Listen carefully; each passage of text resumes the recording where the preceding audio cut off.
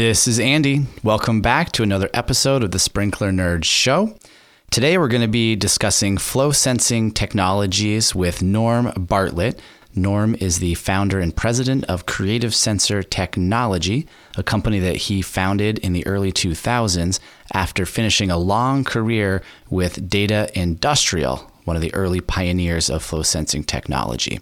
Norm is an industry expert. He's very well connected, and he has been working in the landscape and irrigation industry since the 1960s. He's got a lot to share, and I will say that the audio starts out a little bit fuzzy, so just be patient. I'm hoping that we can edit this to provide additional clarity, but it may be a little bit rough, so hang in there. I apologize and hope the next episode is clearer.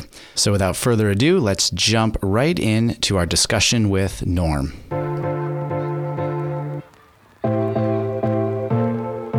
If you are an irrigation professional, old or new, who designs, installs, or maintains high-end residential, commercial, or municipal properties, and you want to use technology to improve your business to get a leg up on your competition, even if you're an old-school irrigator from the days of hydraulic systems, this show is for you.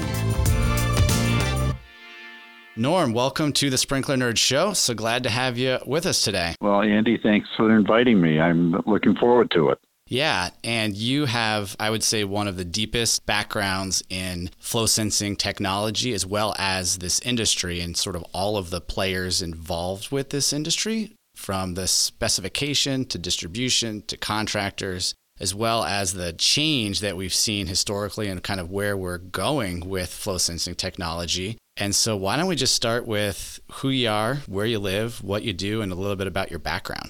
Okay. Well, obviously, I'm Norm Bartlett, and I'm the president of Creative Sensor Technology currently, and kind of a short-term resident of a little town called Lincoln, New Hampshire, up in the White Mountains. I look out of the front door at the backside of one of the local ski areas. So we moved from almost on Cape Cod in southern Massachusetts up here last fall, and going to give it a try and see how we like it. Awesome. I don't know that I knew that. I spent my high school years at a small school called Holderness School, which is not far from Lincoln. No, you're not. Go by that exit all the time, and actually stop and get gas at the Irving station right there, almost immediately below the Holderness campus. Yeah, absolutely. That was back before I could even drive, and I'd have to go get my snacks down at the Irving gas station. So how funny is that? So I'm guessing you're near Loon Mountain. Is that right? We are. We're about 2 miles from the bridge going into Loon Mountain. Awesome. Well, keep going. Sorry to interrupt you there. No problem.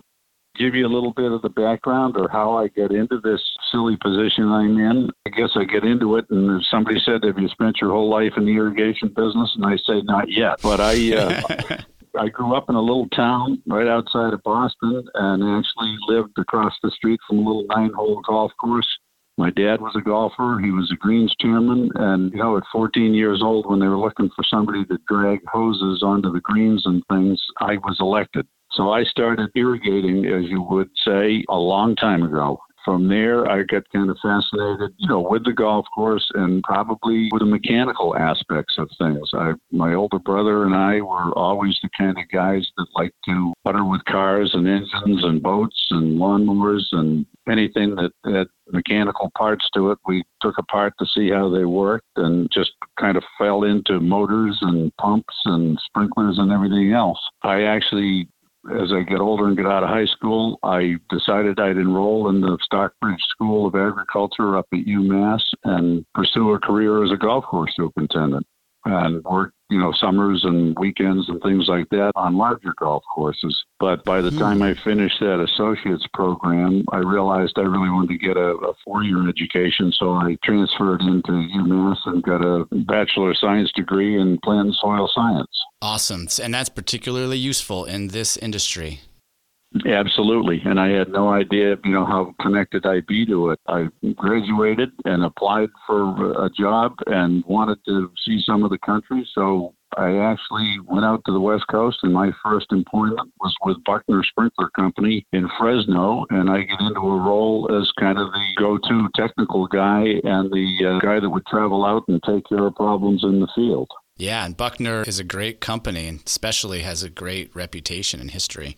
Well, and I hate to admit it, but this was back in the late '60s. So then I came back from there because I really, rather than do that, wanted to get back to the East Coast and actually get into the contracting and distribution business. Back in those days, probably everybody that was in the distribution business had some kind of a contracting arm of their company, and we fell into that. I guess probably through all of the 70s and pretty much into the mid 80s, I was working for either an irrigation contractor or starting a contracting company or doing something like that where I was actually putting product in the ground. Awesome. You can speak from experience. Like they say, I know where all the bodies are buried.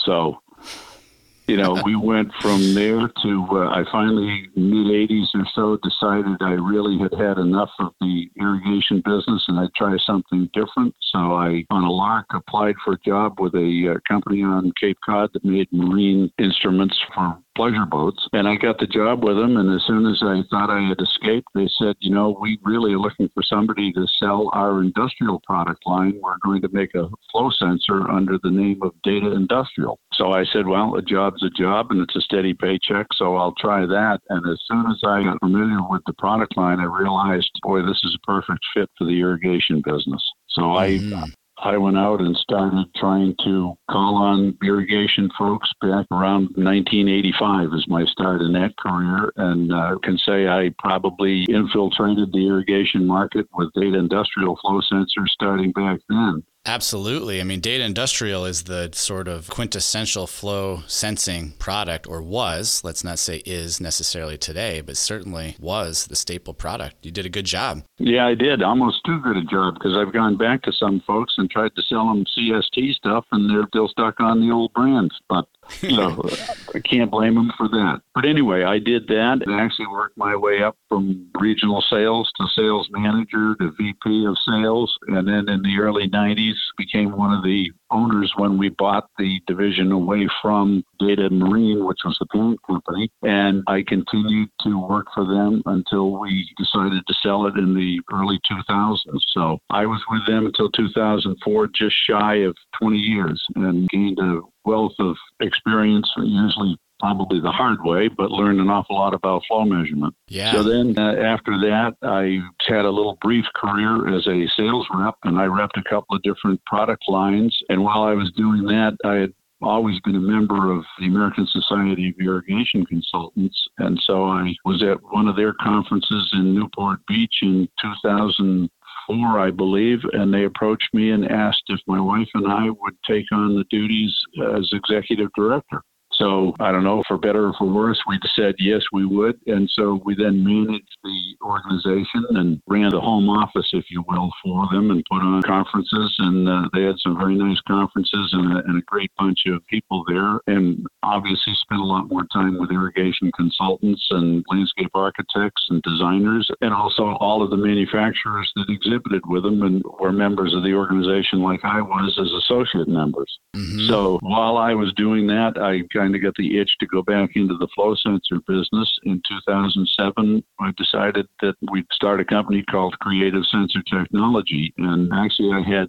three of the engineers that worked for me at Data Industrial were still living on Cape Cod and in the local area to where I lived. And we, I guess, put the band back together and decided we'd make new flow sensors and started from scratch. So we took all of the knowledge, good and bad, that we had working for Data Industrial and a clean sheet of paper and said we'd design a new flow sensor completely from scratch, trying to improve on everything that we had sold before. Of course, it took, I would say, 2 years or more to get to a product to market because of the development time involved. And we started selling sensors in 2009, I think. If you remember, that was right after the big downturn in the market in 2008. So I have a penchant for timing of things like this. Yeah, and I remember when you came out with the sensors in 2009. Right. And we kind of created that partnership at Baseline, and for sure, I remember it well. Yeah, no, I think Baseline was our first privately branded sensor and a collaborative effort because in your case, we put the decoder circuitry into the same housing as our sensor circuitry, basically all on one circuit board, and came up with a great little product. Mm-hmm. So CST began to grow a little bit, and by 2012, I decided that we could no longer wear two hats, and I decided it was time to resign from ASIC and devote my full-time attention to CST. And so, from then on, we've just continued to grow, and we've continued to make flow sensors, and we've got a couple of patents along the way, one on our pathway device that allows us to add flow sensors using the existing wire that's in the ground. And then the other one is on this new ELF product that we've just come out with. So awesome. We're still rolling along. And as one of my grandkids said, I think CST doesn't stand for creative sensor technology. I think it stands for can't stop trying. That's awesome. Hey, but that's like a really good compliment, I think. No, it is. So we can't stop trying. I mean, yeah, it's great. Yeah. We've had fun doing it, and it's still going strong. And, we're looking forward to some nice growth this year with the beginnings of this ELF sensor hitting the market. Mm-hmm. Yeah. And so we're going to get into some flow sensing, some technical details, but there's a couple places I wanted to start. One is the observation that flow sensing 10 years ago was only possible with the most expensive and most complex irrigation systems. It was not something the everyday controller was capable of. And as time has moved on, it is now becoming something that perhaps within 5 years, everyday controllers will or could have the ability to add flow sensing capabilities. So I want to just kind of mention that as an observation for those that are listening, that flow sensing historically wasn't something everybody got involved with, and as time moves ahead, it will be something that everybody gets involved with. So that's my sort of first comment. And then the first question I have for you that I hear a lot is, what is the difference between a flow sensor and a flow meter? Okay. In the irrigation business, Andy, they're almost synonymous. They're used interchangeably. When we first started selling data industrial flow meters, we had so many people in the industry refer them as sensors. I want to get some sensors from you, that it just kind of adopted the name flow sensor. So in terms of what we see now, they're pretty much used interchangeably. If you go to industry, they really kind of make the distinction very simply. They look at it as a flow meter is a device that has a register or a display on it. It not only is the element that measures the flow, but it also either totalizes or displays flow. And that would be in a mechanical fashion or a digital fashion or both? It could be both, and it could be, there's a myriad of different kinds of ways to detect flow, and a flow sensor can be various kinds of mechanical or electronic ways of measuring flow movement and then processing it into a signal and crunching the numbers and coming up with a display of either rate or total. And that's kind of what a meter is. A flow sensor in industrial terms is more of a transducer. It could be, the same thing as a pressure sensor, a temperature sensor, a moisture sensor, in that it's a device that makes the measurement, and rather than display it, it transmits it over wires or wirelessly or however it is, but it basically transmits the information to another device that actually does the recording or display. And a flow sensor then would work with a flow monitor or some kind of control device, such as an irrigation controller. Gotcha. Okay, that makes sense. But in practical terms, they're used interchangeably almost. Okay. So just to restate, a flow meter has a register, could be an analog or a digital register that records and displays the water usage on the device. And a flow sensor is more like a transducer type device that records and sends the information back to a controller or a device somewhere else. That's correct. And a flow meter may have a display. It may or may not also have a transmitter capability. So you can use a water meter, if you will, as a water sensor, a flow sensor. Got it. Great. So let's talk about your flow sensors. Tell us a little bit about your product line and where the current use cases are for it. Well, when we started Creative Sensor Technology, we said we're going to concentrate on the irrigation business. And looking at the irrigation business, we weren't thinking that we could go into the agricultural markets because of the size of the devices. We said we're going to try and pick out a sweet spot and go with the residential, commercial, athletic field, sports complex kinds of applications, basically landscape irrigation. And of course, doing that, as you said, when we started even in 2007, we're looking at light commercial, homeowner associations, school campuses, industrial parks, things like that. Probably not the residential market because there weren't any residential controllers at that point. So we're in the 1.5-inch, 2-inch size range, and those were the first products we came out with. But we came out with sensors that would also measure lots lower flows than what was on the market currently. And we tried to make them as easy to service as possible and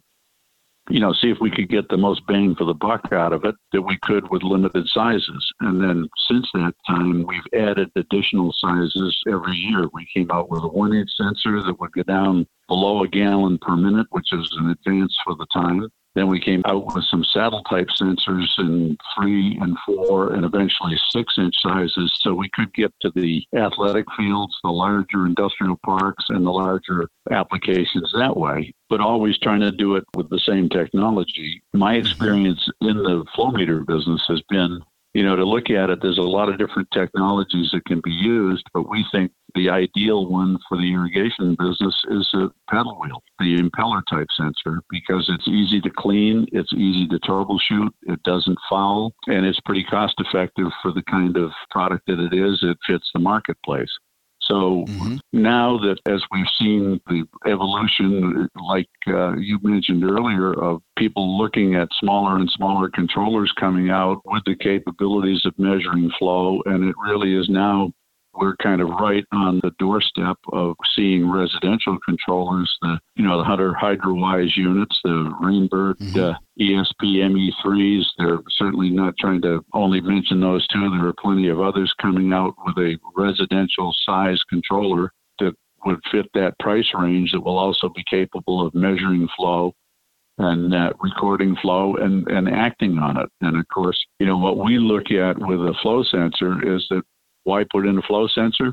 Because whether we like it or not, we've got to be in the business of conserving water and managing our water use. And, I can't see any other way to manage something unless you measure it. So having the ability to measure in real time the water that's being used by a zone, by a sprinkler head, by a system gives you the ability to manage it better and to see if there are things that are going wrong with it.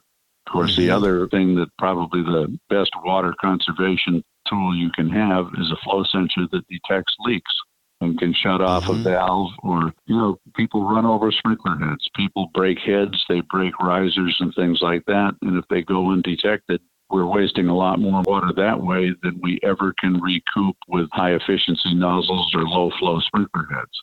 Yes. Yep. And if you don't measure it, you don't know how much you can conserve unless you know how much you're using. Right. From a water management standpoint, it's a tool. And from a water control and protection standpoint, a flow sensor and a master valve, to me, is almost essential these days.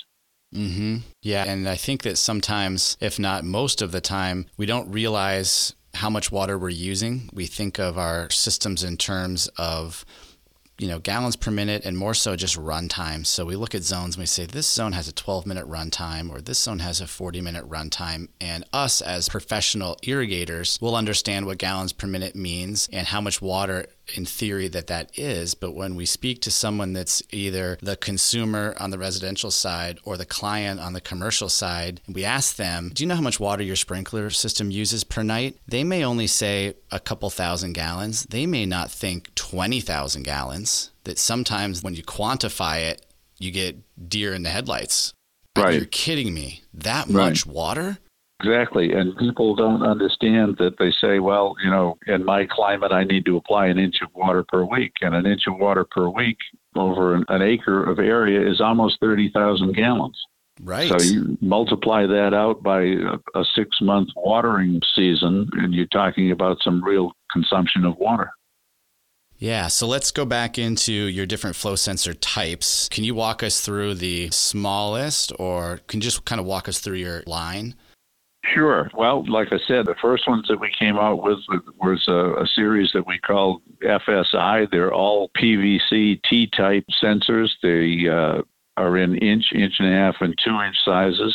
Basically, they all have the same insert, which is the brains of the outfit. It's the device that contains the circuitry, and the impeller turns in the flow. And as it turns, it generates a signal that's picked up by circuitry in the insert, and that circuitry conditions it and puts out a digital pulse.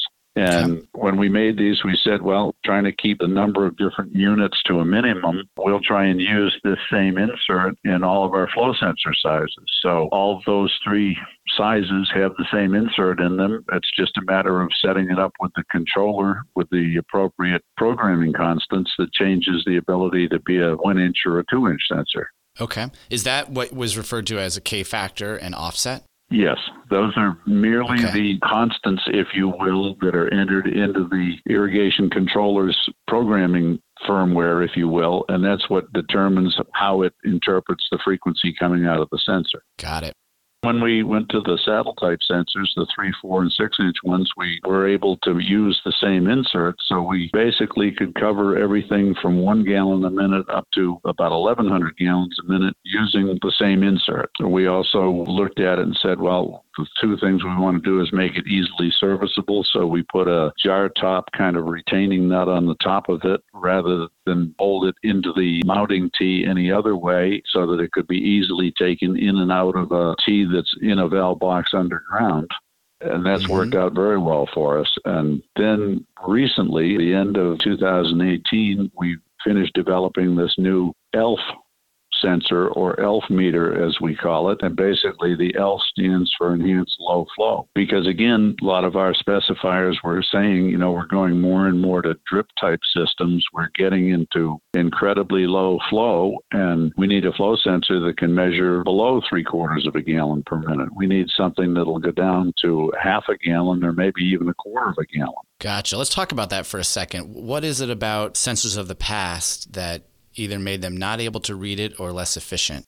Well, basically what it is any meter, nothing measures down to 0. Anything that has moving parts, anything that has a magnetic field or sheds vortices or does anything else has a bottom end where there just isn't enough energy in the water to be, in practical terms, be able to be read. So what we looked at when we developed these sensors is we said, if we make a really efficient impeller that's very, very small and lightweight, and then we put that in a very well-designed flow channel through the mounting hardware, we probably can get more efficient out of it and get to lower flows.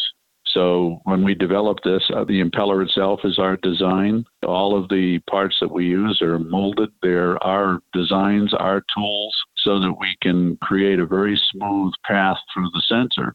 And with a very lightweight impeller with a very good bearing on it, it means it takes very little energy in the water to turn that impeller around. It also means that it's a very simple thing to kind of get your head around and understand that if the impeller isn't turning, it's not producing a signal, and it's easy to troubleshoot. If you take the impeller, that little insert out of the pipe, and spin it by hand, you know that it's working. If it had to be cleaned a little bit because it's got sand or silt or aquatic weeds wrapped around it, you can quickly tell that. Some of the devices that have been used in this application, they have no provision to clean them out or to take a peek at them and look at them and try and troubleshoot. Means taking the whole device out of the ground. And if it's a couple of the electronic types of sensors, there really is nothing you can do to simulate flow. Got it. Okay. So we got stuck on this idea, and when we did our testing, we were very happy with the results because they came out, really at our expectations. To get a flow sensor, like a 2-inch flow sensor that would measure 1.5 gallons per minute or 2 gallons a minute was pretty much unheard of up until the time that we brought this out. We can pick up these low flows, but the other thing about our type of device is that it has a tremendous range. We can run much faster velocity through a flow sensor than people would normally design pipe. Now, what does that mean specifically? I think I know because I can catch what you're putting out, but say a little bit more about that. A higher velocity, what does that mean? Well, what we're doing with a mechanical flow sensor is we're really not measuring flow directly. What we're measuring is the velocity of the fluid moving through the measuring chamber. So the faster it goes, what we do is it spins the impeller faster and faster, and we get a higher frequency signal. So this velocity changes. Constant velocity through a 1-inch sensor is, 1 gallon per minute flow rate. The same velocity through a 2-inch sensor would be approximately 4 times the flow rate. We looked at it too and we said, all right, we can spin our little impeller pretty much up to anything that we want. And because it's a little tiny impeller and we have a nice smooth path through our device, there's virtually no friction loss to it. There's a slight bit of pressure drop just basically because of the size of the passage through the T. But we can easily run a flow sensor, an impeller flow sensor, and probably one of the highest selling points of impeller type technology is you can run them at 15 or 20 feet per second and basically have the same velocity going through it. It creates no more pressure drop than if it was smooth pipe. Okay.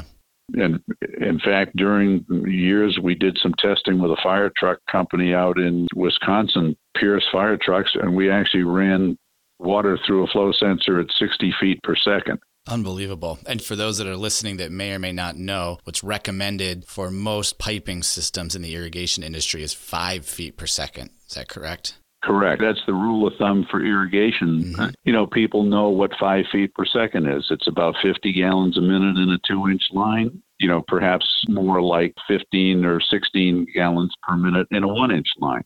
So we realized that you could take that kind of velocity and you can measure it with a flow sensor and an impeller type sensor. You could go 2 or even 3 times that much without hurting the sensor. And it would do one thing in particular for you is it would give you much better range at the low end of the flow. So if you have a lightweight impeller in a device like this, it means that it can be much more sensitive at low flow without sacrificing anything on the high end. So we have the ability to measure 40, 50, a range of 60 to 1 is not unheard of in an impeller flow meter. That means that the maximum might be 60 times what that minimum is. In our new ELF, the minimum flow that we can measure to the maximum is a ratio of 100 to 1.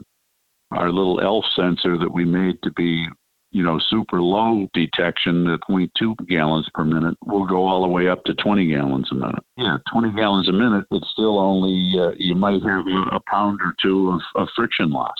And that's going to cover almost 100% of residential systems. Certainly 85% of residential systems will be 0.2 to 20 gallons per minute.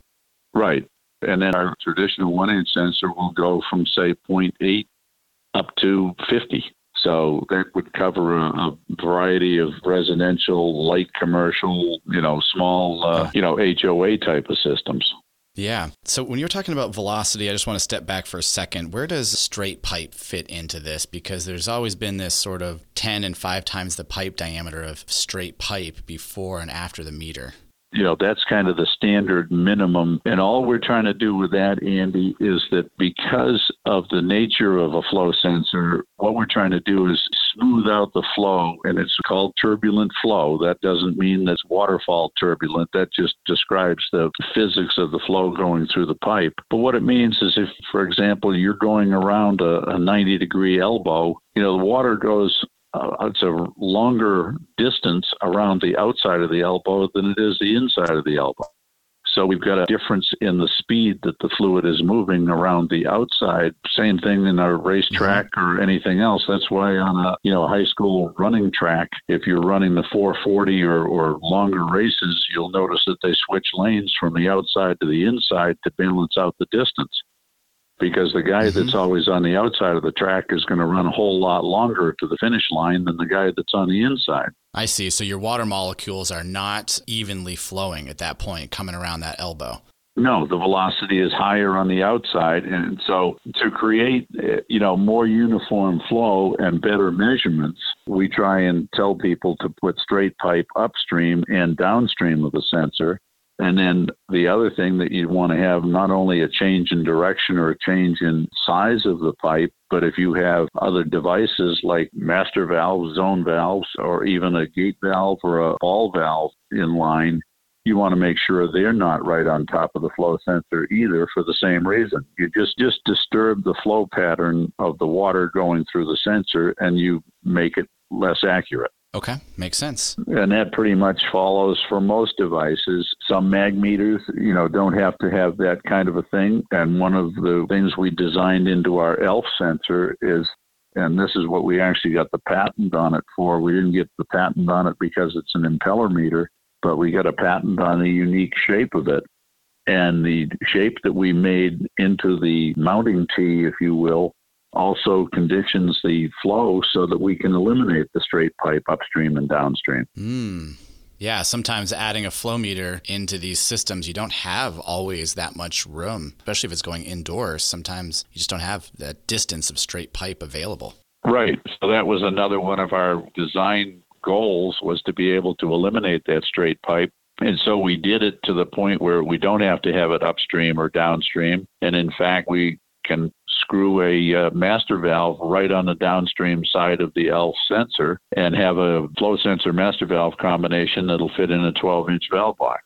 Awesome. That's great detailed information. If we went any more detailed, we'd probably lose people. So that's good information. What are you seeing as far as installation in terms of maybe tips that you would have for an installing contractor or things they should keep in mind when they're installing a flow sensor?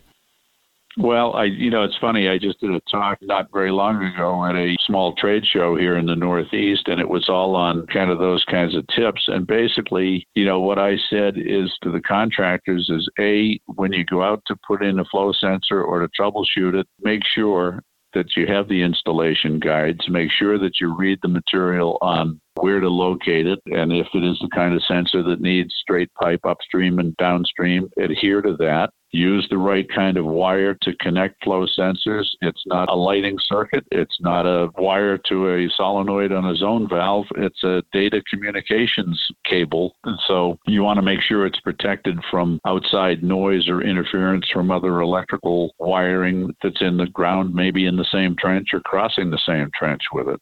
My talk was really on being prepared. Have the right tools with you, being able to put them in right. It's all usually spelled out in not only our installation guides, but everybody's installation guides. But you got to read the guide to make sure you understand how to do it. The other thing is with the wiring, that one of the things that we find the most problematic is splices, and flow sensors are probably even more affected by poor splices than solenoid valves are, because they're data communication. They're not just electrical power to open a solenoid or turn on a light. They're actually transmitting data, and it's also a DC voltage. Okay, interesting. That's a good point. So it's more critical. So we always try and stress using a gel-filled or a silicone grease-filled. We're great fans of 3M. And not to put in a plug for them, but doing it right. Most people that I talk to about things like this, if you were doing internet cabling, and now that we've gone to Wi-Fi, it isn't as critical, but I can remember putting in computer networks in buildings or schools or industrial manufacturing plants, and the guys that installed all that cabling would say the most critical thing is all the connections. It's how you make all of the splices and how you join all of the devices together. If you're going to have a problem, it's always with the connections that you've made. Right. Yeah. And I tend to use that example too. I use the phone line, the old-fashioned phone line example, because if you cut your phone line that went to your house either 10 years ago or as a kid, and you put 10 splices on it, you would know right away if those splices are shitty or not, because you're going to hear static on the other end of that line or interference. And if we treated our irrigation cabling like we do a phone line, or at least the ones that transmit data like your flow sensor, it's not too far off from that. We're transmitting data on a cable, not just power and voltage. Right. And then the other things we try and make sure people understand is, you have to have access to these things. So I think gone are the days when I first started in the irrigation business. I can remember going to golf courses and they buried the zone valves without a valve box over them. And so if you had a problem, you spent half the day with a screwdriver probing around till you found the valve so you can work on it. But, we have people that will put a flow sensor or a flow sensor in a master valve, and they'll put a little round valve box over it. And you say, well, okay, at least that locates it for you. But if you have to take anything out of there, if you have to change a solenoid or change an insert or clean something out, you're going to have to probably remove the box and dig up a hole and cut sod and everything else, and creating a lot more work for yourself than if you had put in a 12-inch rectangular box. Right. Yeah, be thinking about the future. Think about the future, and think about, again, up here in our part of the country, we have to winterize irrigation systems. So you blow ice air into them to drive the water out so that you don't have everything crack and break all the pipe over the winter. And, some people don't take that into account when they put in flow sensors. And again, plug for my stuff, impeller type sensors are not particularly susceptible to overspeed by running air through them. That's a difference between using a flow sensor, an impeller type sensor, over a water meter.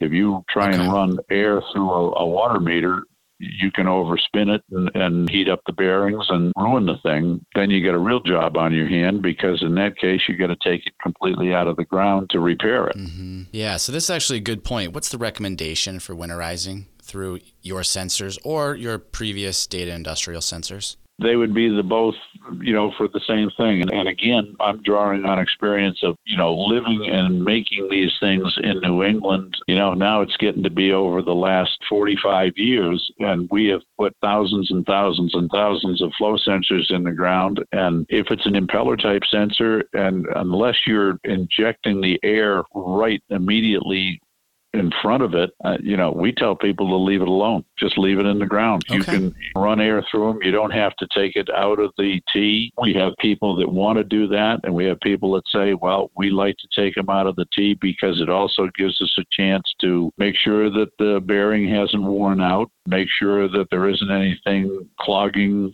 the system. We use a lot of non-potable water for irrigation, and it can have silt and sediment. It can have organic matter in it. It can have leaves, aquatic weeds, anything else. So they say, hey, if we pull the flow sensor insert out of the tee once a year, it gives us a chance to look at it. And if that's the case, we tell people to pull the insert out of the tee. We sell a plug that can go back into the tee, and you can just leave the flow sensor insert laying in the valve box. I wouldn't even recommend disconnecting it from the wires. Don't open up the splice, leave it spliced to the wires, and just lay it in the box beside the mounting tee.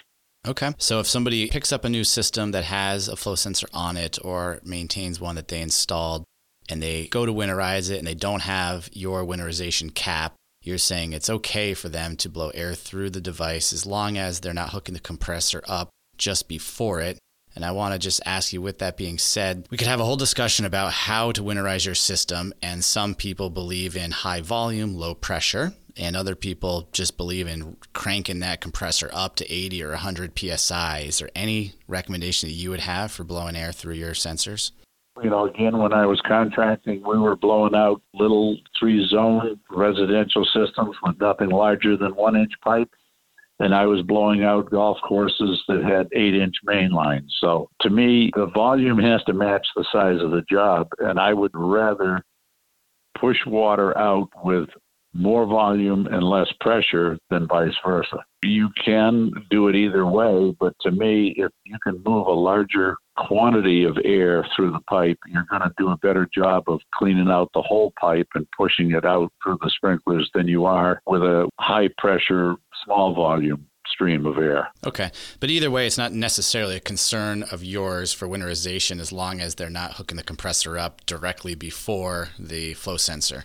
Right. Our flow sensors basically are rated at 240 PSI working pressure. So, you're not going to run anywhere near close enough to hurt them. But of course, the thing I tell anybody is air is compressible and it's a lot more dangerous than water. So if you're, when you're blowing anything out, you got to be careful that your connections are tight, because you certainly don't want to have a coupling valve end up in your face because you Right. thought the system was not pressurized when you pulled the coupling out of the ground. But Right. No, either way will work. And, our flow sensor, again, ours, and again, Data Industrial, I'm not saying ours are any different than theirs, but with a high clearance, smooth polyethylene bearing that both of us use, you can't hurt it by running it dry with air. You could spin it with air all day long and it wouldn't hurt it at all. That's very different than a water meter that has a different type of bearing to it that depends on water for lubrication. This is really good information because this is not talked about, and I think there's a lot of hearsay. So I appreciate you sharing this. Yeah. Again, looking at it, look at the difference between trying to take a water meter out of the ground compared to just taking the insert out of the top of a impeller type sensor. Well, good. Are there any other thoughts or considerations you'd have for contractors that are installing or maintaining flow sensor devices? I'd say, I'm a great believer in saying read the instructions. And if you have questions, nowadays you can go online and look at FAQ kinds of documents, or you can always shoot somebody an email or call them on the phone. Just ask before you do something. It's mostly common sense, but it's also practical advice, but it's a little different than any other. They're not sprinkler heads. They're not zone valves. They're flow sensors. So sometimes the technical expertise of some crews aren't as great as others, but usually the guys that are putting in smart controllers and putting in maybe moisture sensors or ET controllers, or certainly and weather stations and, rain sensors, all of that is the kind of thing that has to be done, by qualified technicians. Mm-hmm. With a little bit more care, just done with a little more care. Yeah, exactly. And if somebody wants to learn more about CST or reach out to you directly, what's the best way for them to do that? Well, the easiest thing is I'd say go to our website first. It's, creativesensortechnology.com. Our phone number's there, and there's 2 emails there that they could use. One of them is sales@creativesensortechnology.com, and the other one is info@creativesensortechnology.com. And we don't mind talking to people. Several of us spend quite a bit of time on the phone just answering questions or trying to walk people through installations. And, and sometimes the flow sensors, Andy, are the easiest part to troubleshoot or to install. It's some of our other transmitter and, our other devices that we make to help get the flow sensor information back to a controller that are a little more complicated. Yeah. We'd much rather help somebody by answering some questions up front or while they're putting it in, rather than get the questions from somebody who's upset because they put it in and it didn't work. Right.